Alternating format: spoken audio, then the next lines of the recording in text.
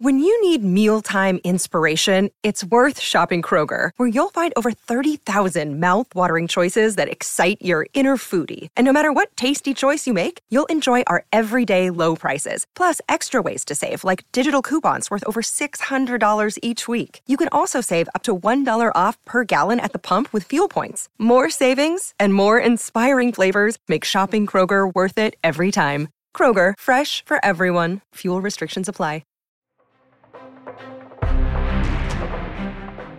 I'm Aaron Sagers, and this is Talking Strange.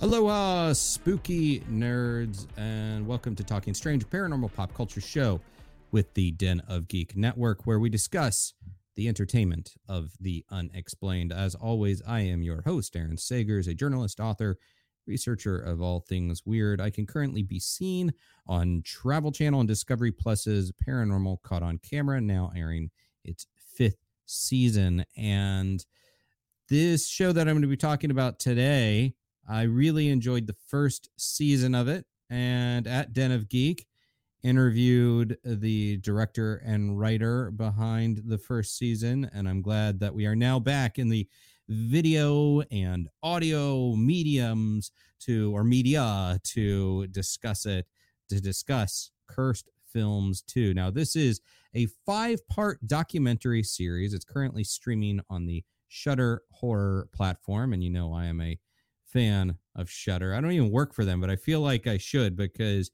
I'm constantly promoting what they do. I like what they do over there. Cursed Films 2 explores the myths and legends behind some of Hollywood's notoriously cursed horror film productions. And obviously we talk a lot about the paranormal and supernatural and obviously paranormal pop culture.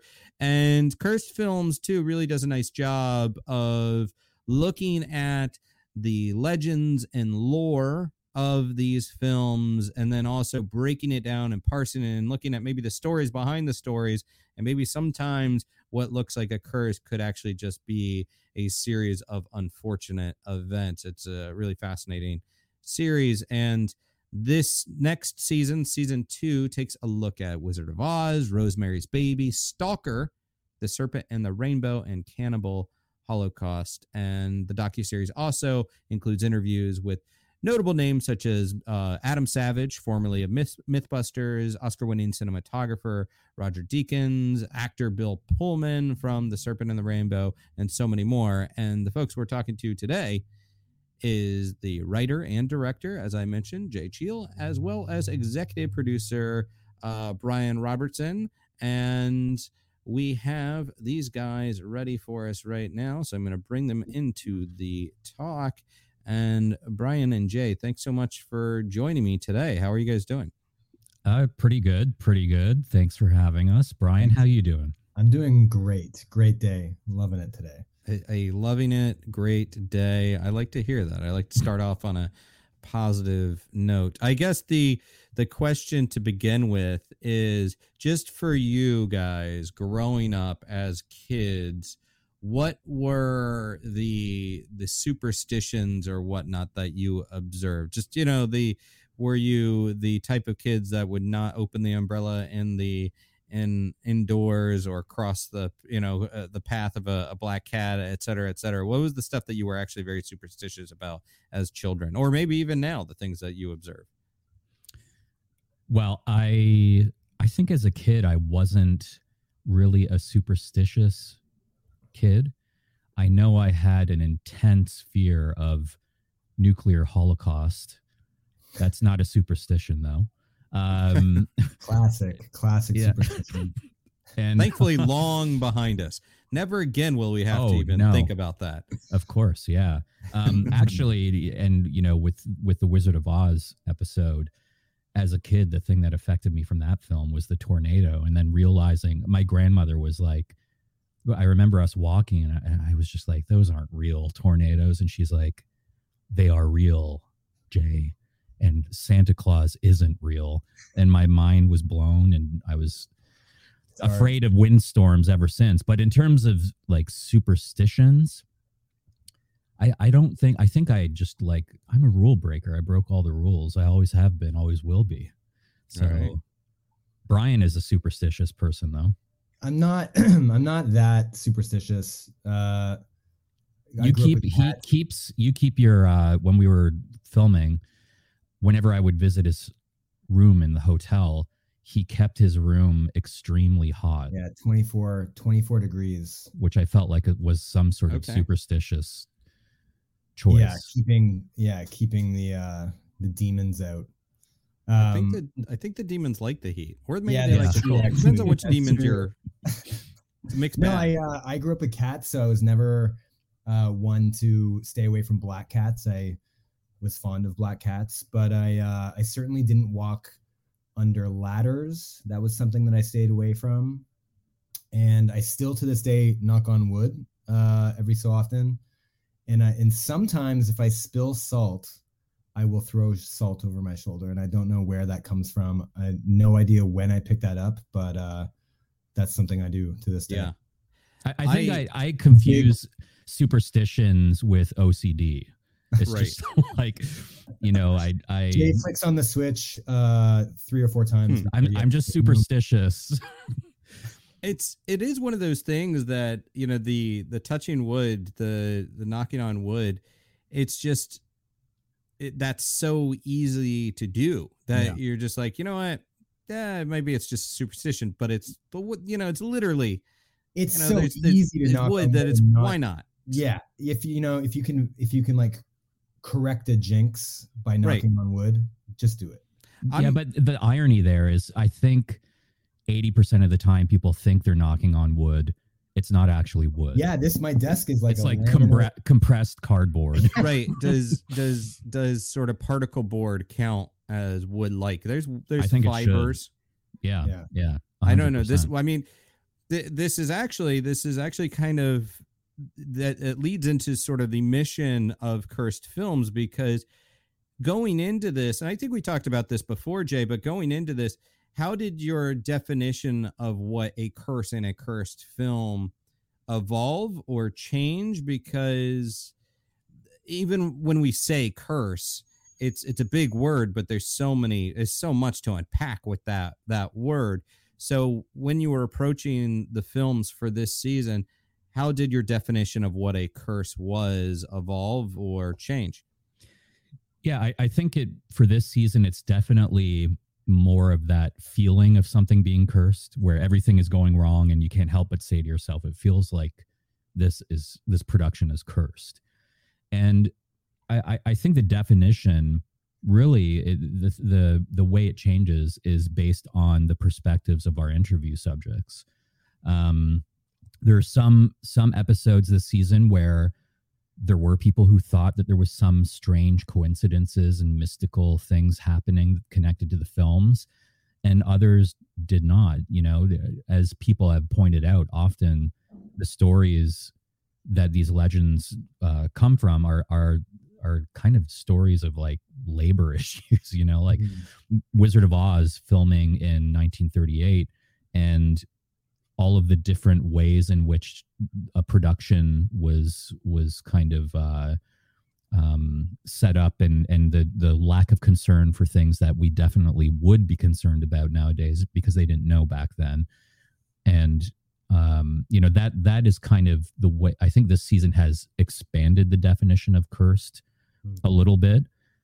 And the hope is that the first season can work as a bit of a primer in terms of everything that we talked about why we look for patterns and coincidence and synchronicity. And you can carry that into season 2 as a bit of a tool of your own to be thinking critically. Brian, do you care to add to that about what is a curse for season 2? Yeah, no, I think Jay pretty much summed it up there. Like season 2 became more about like cursed film productions and it really has to do with preventable accidents and illnesses prevalent in these productions, which really just has to do with sort of like when films are being made in certain eras, really. Yeah, and I want to circle back to that.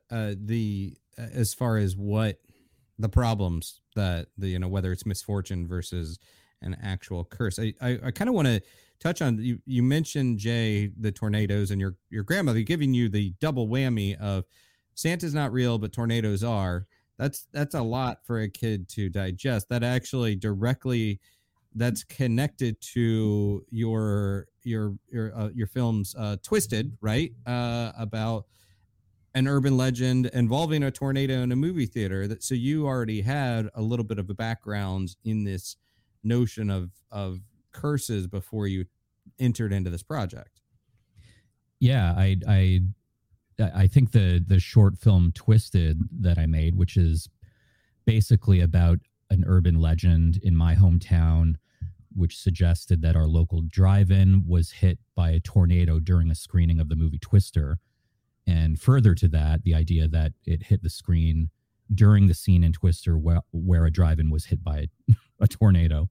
And I wanted to talk to people who claim they were there, employees who were working, and figure out how this story spread and why so many people believed it, and not necessarily debunk it. And I think that's the key, is just allowing the subjects to guide the conversation. And when our show Cursed Films covers a movie that has been talked about in this way, we are not making a statement in any way that we think this is cursed or don't think it's cursed. Our interest is, why do these people think it's cursed? So that I think that's an important distinction, and that was kind of set up in that short film. Mm-hmm. Brian, when you're interviewing people, or even when you're just out and about in the world, I think that people can observe certain coincidences and say, okay, that was a coincidence.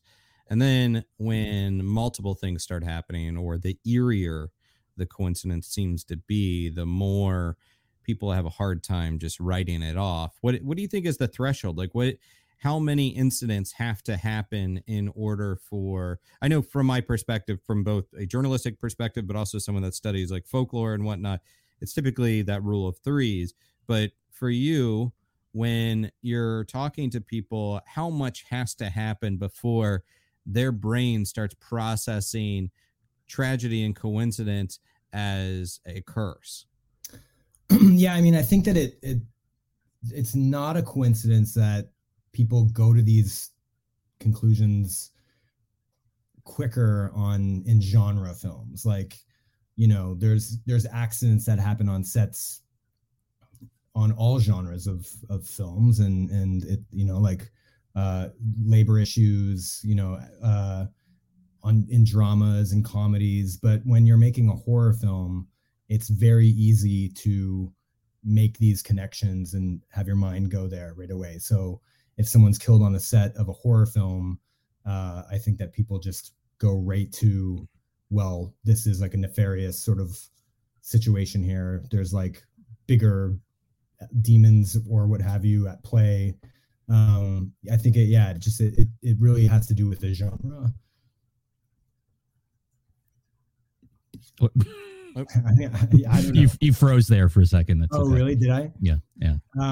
No, I just think that, it's easier to make those connections in the genre world and horror films, horror-based things, than other genres of films. Sure. And I mean, there is this notion within people that are on the belief side of this spectrum would say that, well, there's no acting when it comes to a seance or summoning the devil, or demons, or, toying with evil. That's you can't do a dress rehearsal or practice that just because you have cameras rolling, it's still the real deal. That seems to be something, or would you say that that's something that is ingrained with a lot of people that are caught up in these cursed movies, that, oh, well, shoot, we were toying with these supernatural forces. Maybe we really were toying with them, and it wasn't just for a production for the believers. That's something that's come up, I think, in both seasons. This idea that you're dealing with mystical issues or themes, and you're inviting in darkness into the production. It's like when actors in a film, if their characters are getting married, they film the marriage, and afterwards they are now legally married and have to get divorced. It really blurs those lines. But I mean, that's kind of what this season is about. I have always described the first season as the rational versus the irrational, and this one as the real versus the unreal. Mm-hmm. And a lot of that is obviously applicable to the stories connected to the making of these films, and some of the claims or beliefs that, you know, something might be the result of a supernatural, some sort of supernatural interference. But it also looks at the idea of storytelling and, you know, the way in which we embellish. And when we get to the Cannibal Holocaust episode, that film directly breaks the contract with the audience by killing animals on screen so that you are no longer sure what's real and what isn't. And I think that is a good kind of thematic representation of this season of cursed films. Yeah, I mean, on that note, let's talk a little bit about the selection of films for this season. I think for the first season, you did a really nice job of adding more depth to some of the most classic cursed films. And there was The Exorcist, there was Poltergeist, you know, The Crow. You covered a lot of ground with The Omen, a lot of ground with these really notoriously cursed films. For this second season, heading into the second batch, what was the selection process like? Did you already know these were the ones that you wanted to hit? Did this kind of develop as you were heading into production? Talk about just the cultivation a little bit about this next batch. Jay, why don't you start on that? And then Brian. Sure. I mean, Stalker was one that was kind of a holdover from season one. Originally, the season one was going to be 3 episodes with 2 films per episode, which looking back on it would have been insane. It would have been like 22 minutes as well. Yeah. And we moved away from that and did the 5 half hours. And in that process, Stalker got put aside, and we always knew we wanted to see that through. So we did in this season, and it's one of my favorite episodes. In terms of the other films, I mean, I kind of have described them as the B-sides and rarities to season one's greatest hits. Which isn't a bad thing. I think in some cases the B-sides and rarities are more interesting than the greatest hits. And, you know, exploring, even though The Crow in season one isn't really horror, but it's kind of horror adjacent, something like The Wizard of Oz is in that same territory where there is imagery in there that I think is, you know, kind of associated with horror. And for many people as children, it might have been their first experience with horror imagery.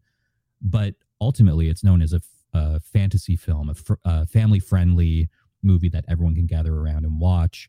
And I think that contrast was something we wanted to explore as well, because as Brian mentioned, it's very easy to connect a curse to a film that is about the devil. But when you look at a film that is intended to be light viewing and make you feel good, and all of these horrible stories are connected to it, that sort of contrast of ideas is the thing that I think makes that legend, gives that legend legs. And it turns it into a story that's kind of ironic and people want to tell. So that was a consideration this season as well, is that perspective.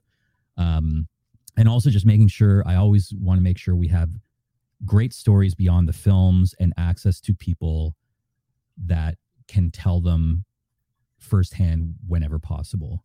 And any sort of corners that we can explore that maybe haven't been touched before, or even things that have been, you know, discussed, but maybe not from the perspective of someone who was there.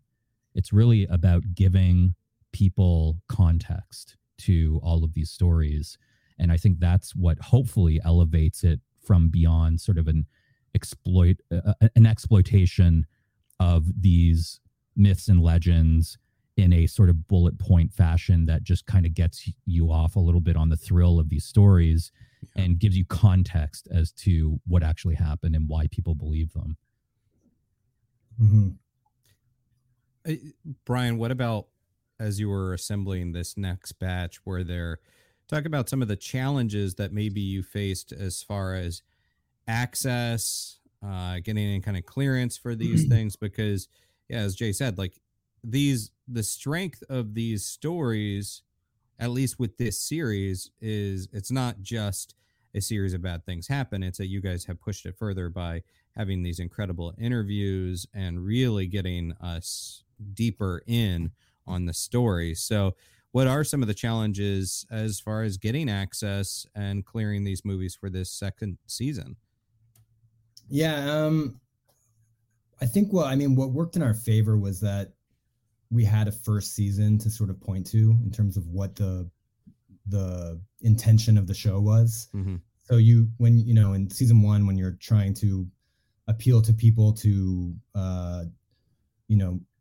participate in a show called Cursed Films, you have to explain that it's not a superficial kind of very like rudimentary kind of run through of a Wikipedia list of curses in movies, that you're actually doing something a little bit more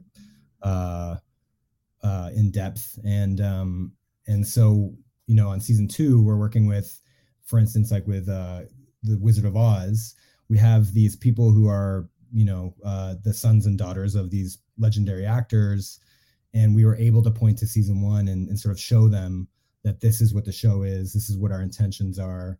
And I think that it like worked in our favor in terms of bringing them in and making them feel comfortable in terms of what we were aiming to do. But I don't know, Jay, and other challenges. What do you think? Season?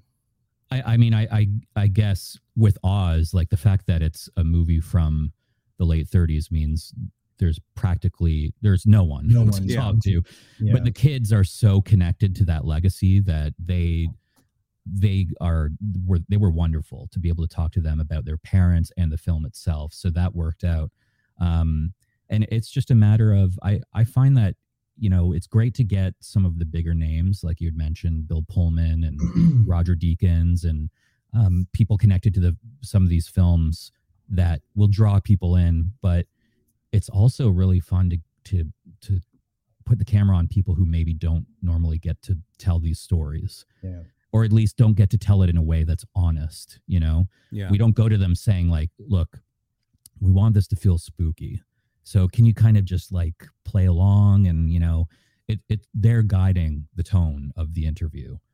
So they have all the elbow room they need to be able to shape their narrative the way they want to.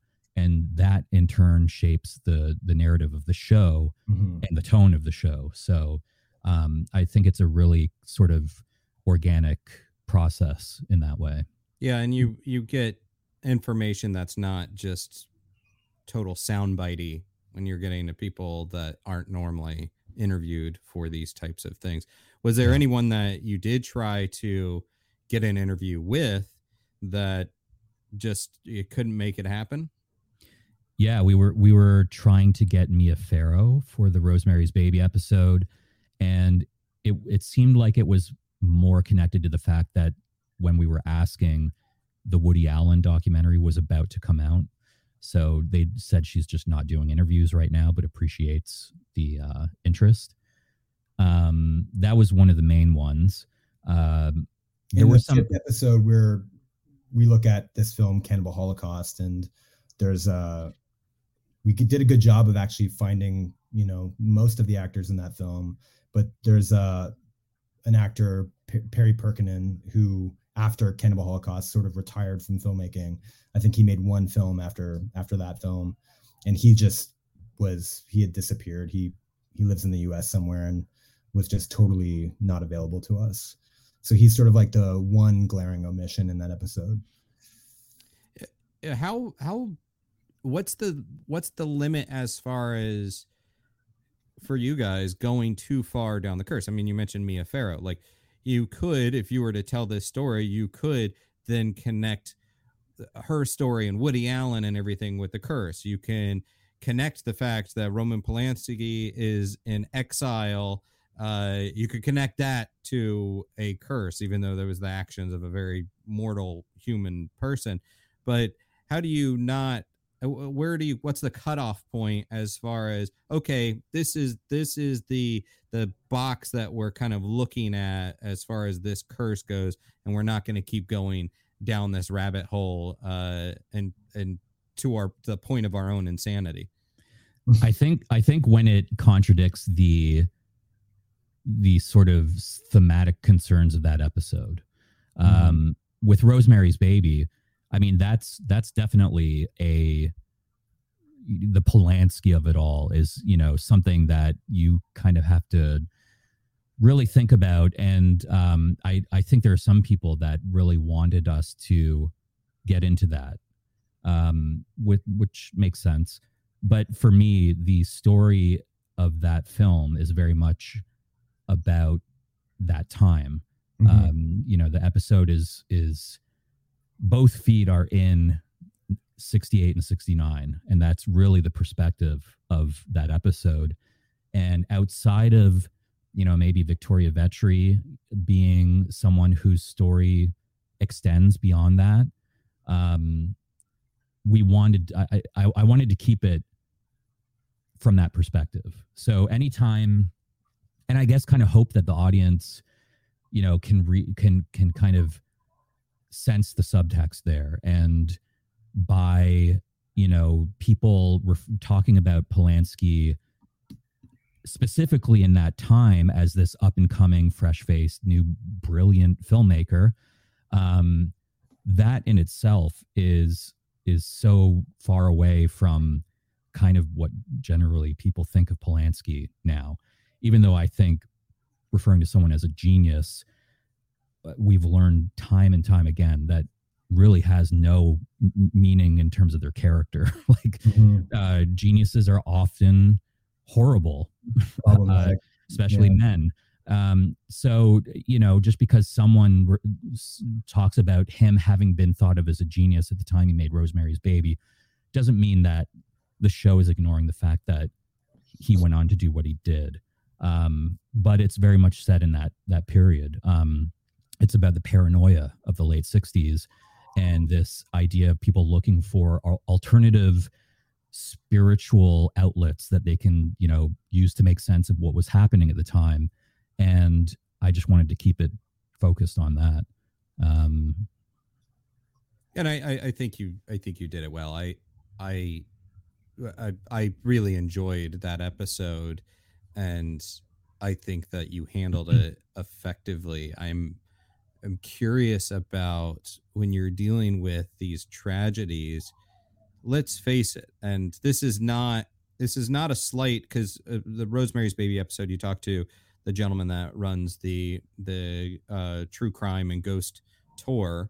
And look, I mean, I work on paranormal TV, so there's an element of trading in on tragedy, and you can do it in a way that's respectful of the story without becoming ghoulish. But there are also people that trade in on tragedy in a very ghoulish manner. I'll address this to you, Brian, but also want to hear from you, Jay. Like, the rule of thumb as far as when you're interviewing people about these stories, what is sort of the sensitivity and the balance to hearing their story without giving a platform to someone that is really, let's face it, trying to to feast on that tragedy that is a ghoul. Yeah. It's a tough question. I mean, I think that we try not to interview people who do ghoulish things and benefit on, the tragedy of others. In the Rosemary's Baby episode, that's more about the Dearly Departed tour, is more about the history of that area and that time. And Scott Michaels is like a perfect person to represent that. Like, he's made a business of informing interested tourists of this really rich history in Beverly Hills and Los Angeles.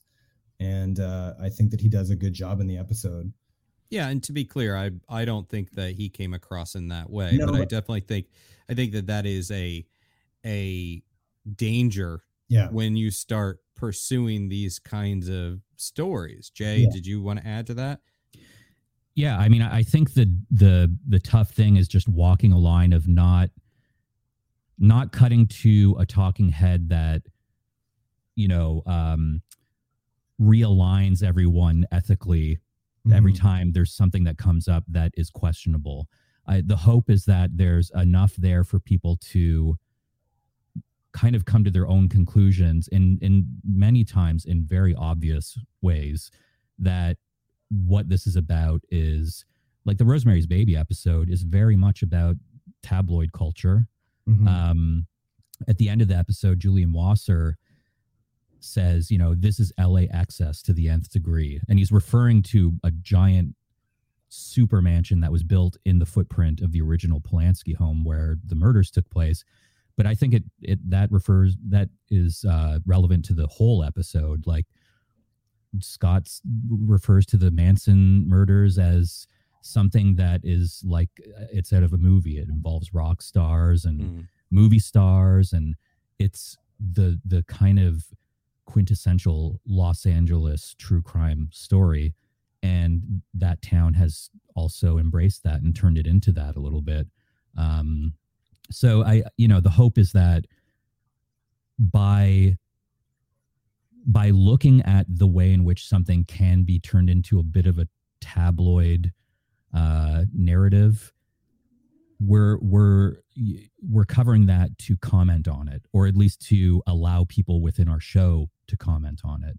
And I, as a documentary filmmaker, like, this is where I hope that these episodes work more as documentary films than like scripted reality or like something that you would see on, I don't want to despair, but History Channel. I love Pawn Stars. I watch it on the History Channel, but something that would be just very much like the spooky side of things without any context.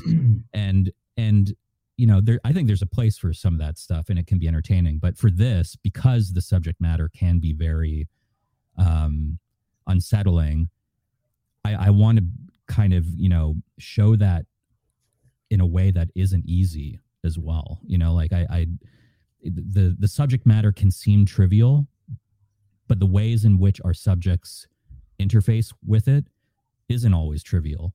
So when it's, tough for them, I think it should be tough for the audience.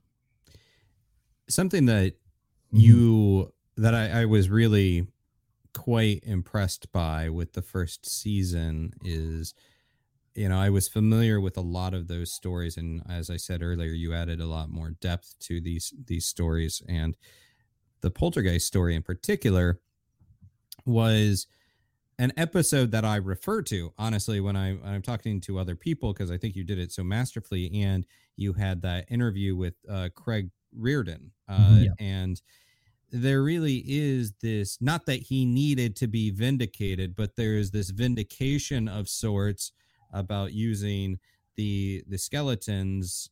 There was an industry practice at the time. He wasn't doing something unethical or whatever. And that interview was very powerful. I thought that was a great episode. It is something that I refer to and will rewatch actually throughout the course of Cursed Films Part 2. But would you say this season, are there any kind of vindication stories like that you think you're really quite proud of, that gives us another perspective on a personality that was caught up in these quote unquote cursed stories? Yeah, I mean, I think the Cannibal Holocaust episode gets into a little bit of that.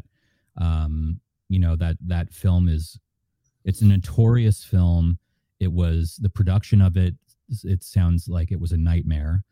And at the center of all of it was Francesca, who was like the only woman in the middle of the Amazon, not the only woman, but at least in the film, amongst her stars, that had to deal with a lot of the kind of attitudes of the filmmaking at the time, and the really kind of reckless treatment of her and the rest of the crew.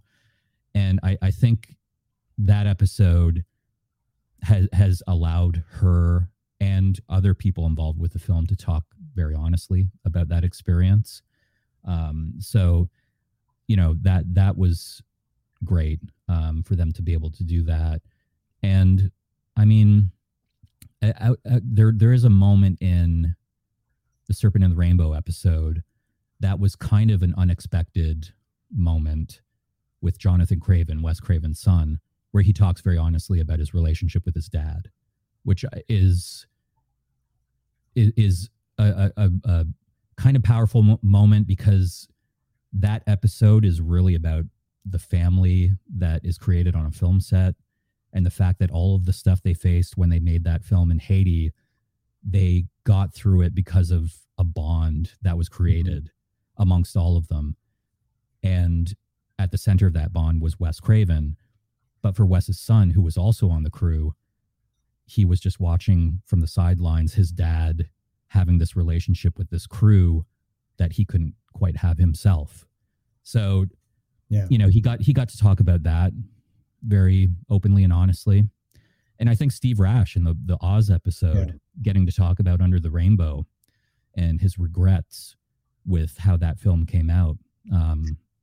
Also in Rosemary's Baby, it's a small moment, but we meet with Bruce Rathgeb, who was shot in the back by Victoria. And if you ever had looked that up or looked Victoria up, there was like a bunch of articles that were written that only referenced Bruce as like an ex-rocker who was shot by Victoria because she thought he was, Charles Manson.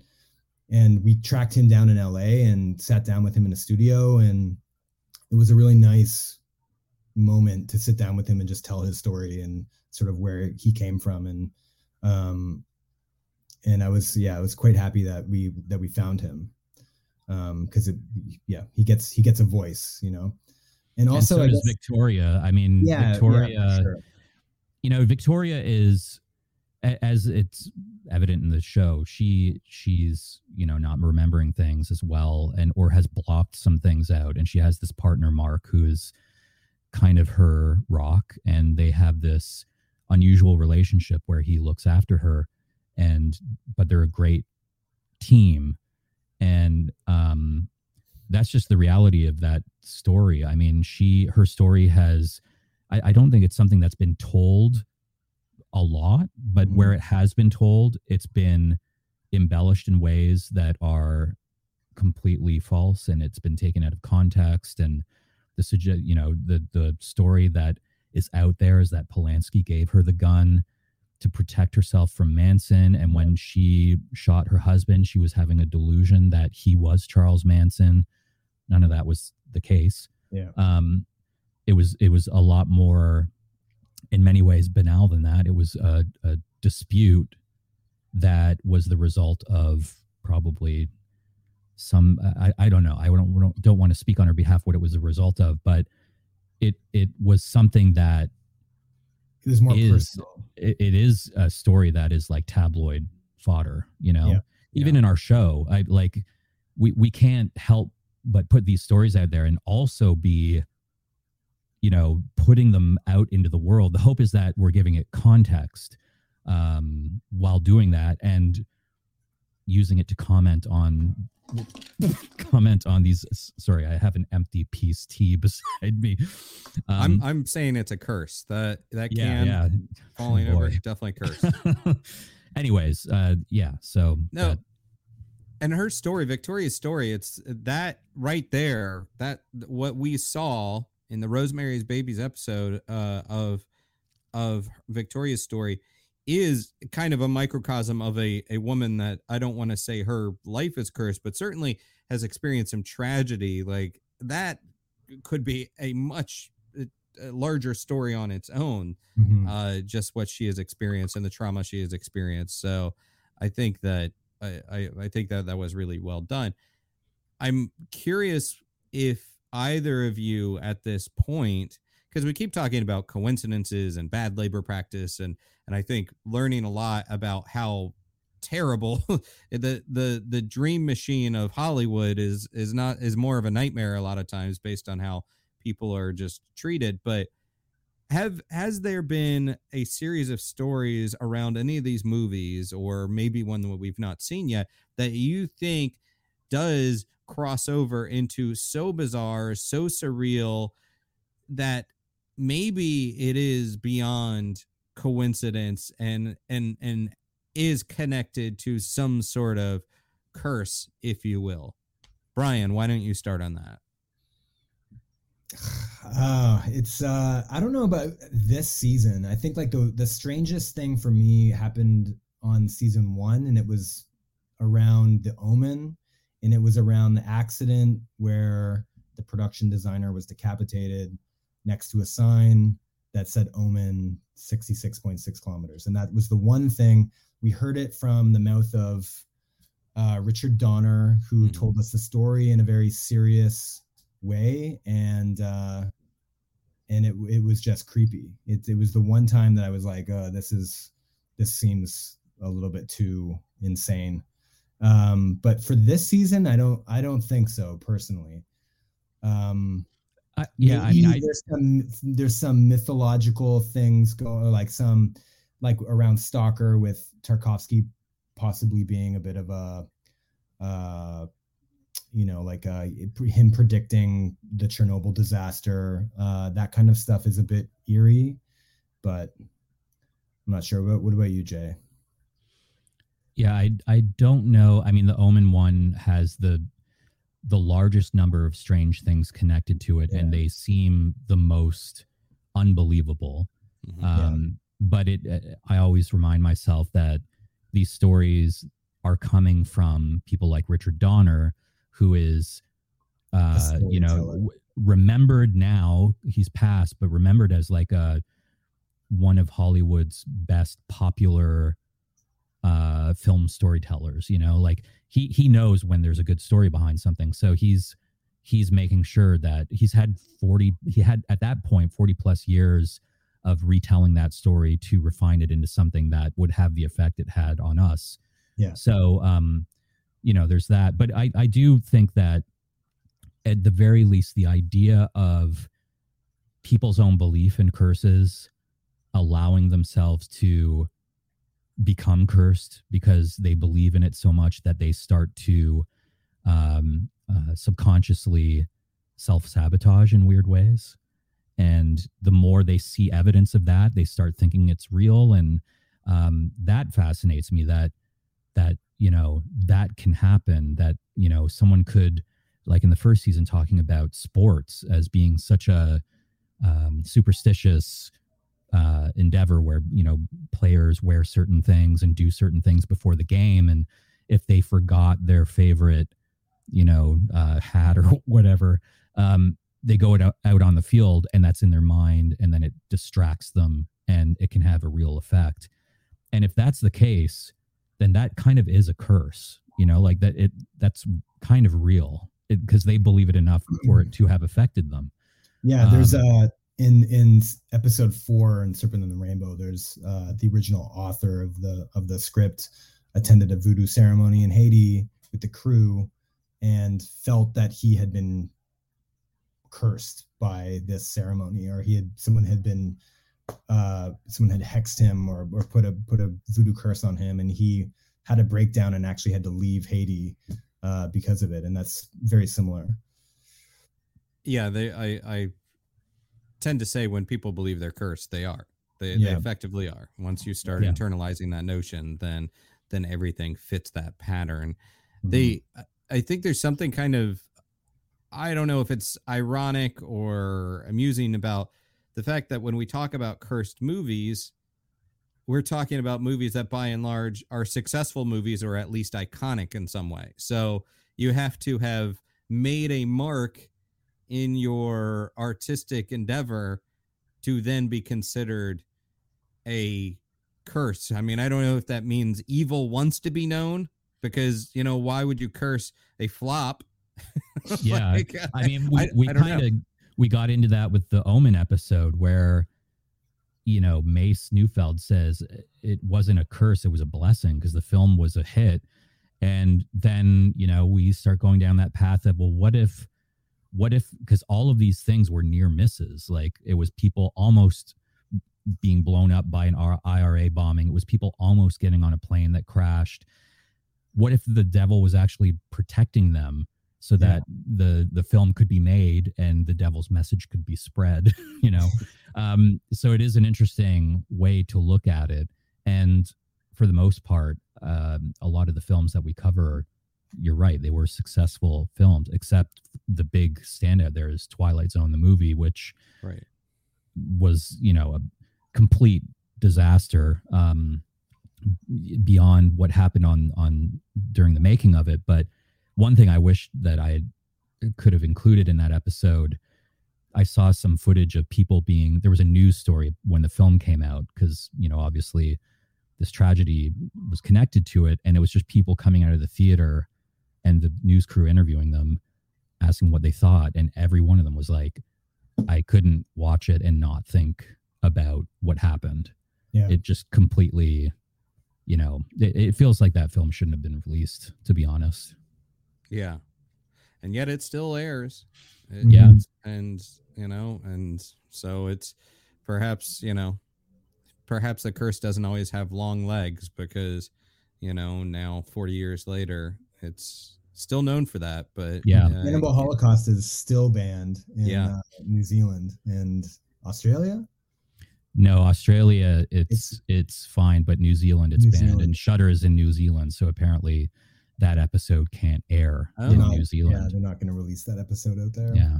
Interesting. Okay. Well, I know you guys I've read a little bit about, I think, Brian, you mentioned Atuk was one that if there was a season 3, hopefully there will be a season 3. That's one that you would like to do. You kind of give me the rundown of if you have the wish list of films for another season, what would you do? And would you also have any interest in sort of expanding this notion to other pop culture curses that are not specifically connected to films, such as, I don't know, James Dean's car, the Superman curse, things of that nature. Those things. James Dean's car was going to be an element in the first season, right, Jay? We were going to go that down and talk about that. I mean, season 1 is like the greatest hits, as Jade said, and season 2 is kind of expands a little bit. There's some horror adjacent stuff and this Soviet science fiction film, and season 3 might be 3 Men and a Baby and Waterworld. Waterworld's a good one. Atuk obviously would be a good one. We have a running list of films that we've been looking at for the last 2 years, and we have it kind of starts with that sort of like first conversation of like, oh, it'd be cool to do this one, and what do we have, and then it's like, what do we have access to? And someone who worked on Serpent in the Rainbow worked on Waterworld, so there's some stuff there we can access, and then you look at the stories connected to it, and is there anything like here that's valuable, maybe on a bigger thematic scale? So, it starts with the film and just the few bullet points connected to it. But after, doing some research, the important thing is finding those characters and trying to figure out what the value is in telling that story beyond just, putting visuals to this information. Yeah. And sort of like I said about curses having long legs, sometimes a curse just sort of burns out, as far as, the classic Superman curse is one that for a while it seemed like, okay, everyone that played Superman was going to die. Well, or maybe they would just have a bad career, or maybe, and then it just keeps, maybe this, maybe that. And then now it's just like, I don't know, Henry Cavill goes on to be Witcher, it's not really that much of a curse. The digital mustache removal. Yes. Oh yeah, that's the curse. The James Dean one is one that I study a lot of this weirdness, and that whole collection of stories is one that I do find truly bizarre and eerie. I don't know if I would say cursed, but definitely that is a peculiar one. So I mean, that one's interesting because it's an item.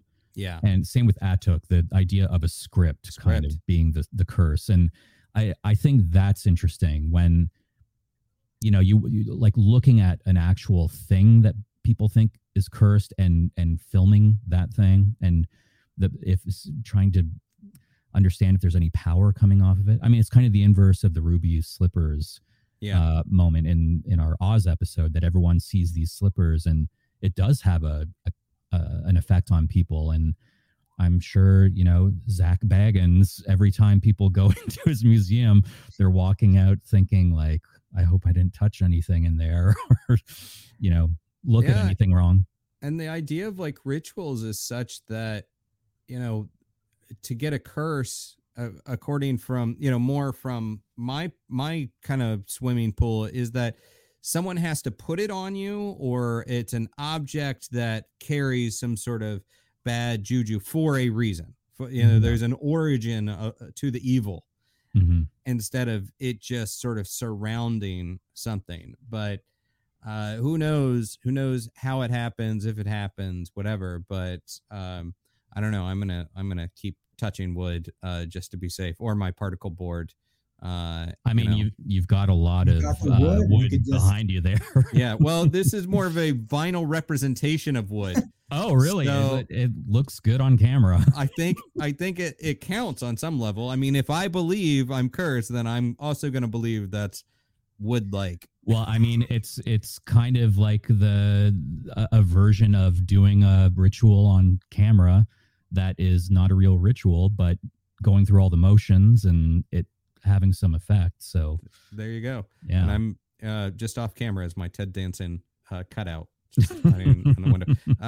Gentlemen, I'm going to ask you guys to hang out backstage for a moment, but I appreciate your time today, and certainly writer, director, executive producer Jay Cheel, and also executive producer Brian Robertson behind Cursed Films 2, currently streaming on Shudder. I really enjoy this show, and I enjoy you guys and appreciate you guys coming on here to talk about it. So thank you guys so very much. Thank you. It was fun talking again. Yeah. And I want to say to everyone out there, thank you for listening and joining another Talking Strange. Don't forget to first check out Shudder and check out Cursed Films 2. Cannot recommend that enough. And also don't forget to subscribe and download Talking Strange each week on Apple Podcasts, Spotify, wherever you listen to podcasts. You can also check out our video interviews at youtube.com/denofgeekus and follow the live streams on twitch.tv/denofgeektv. And give me a follow on Instagram, Twitter, Facebook, Patreon at Aaron Sagers, and at TalkStrangePod on Twitter. Until next time, my friends, be kind, stay spooky, and keep it weird.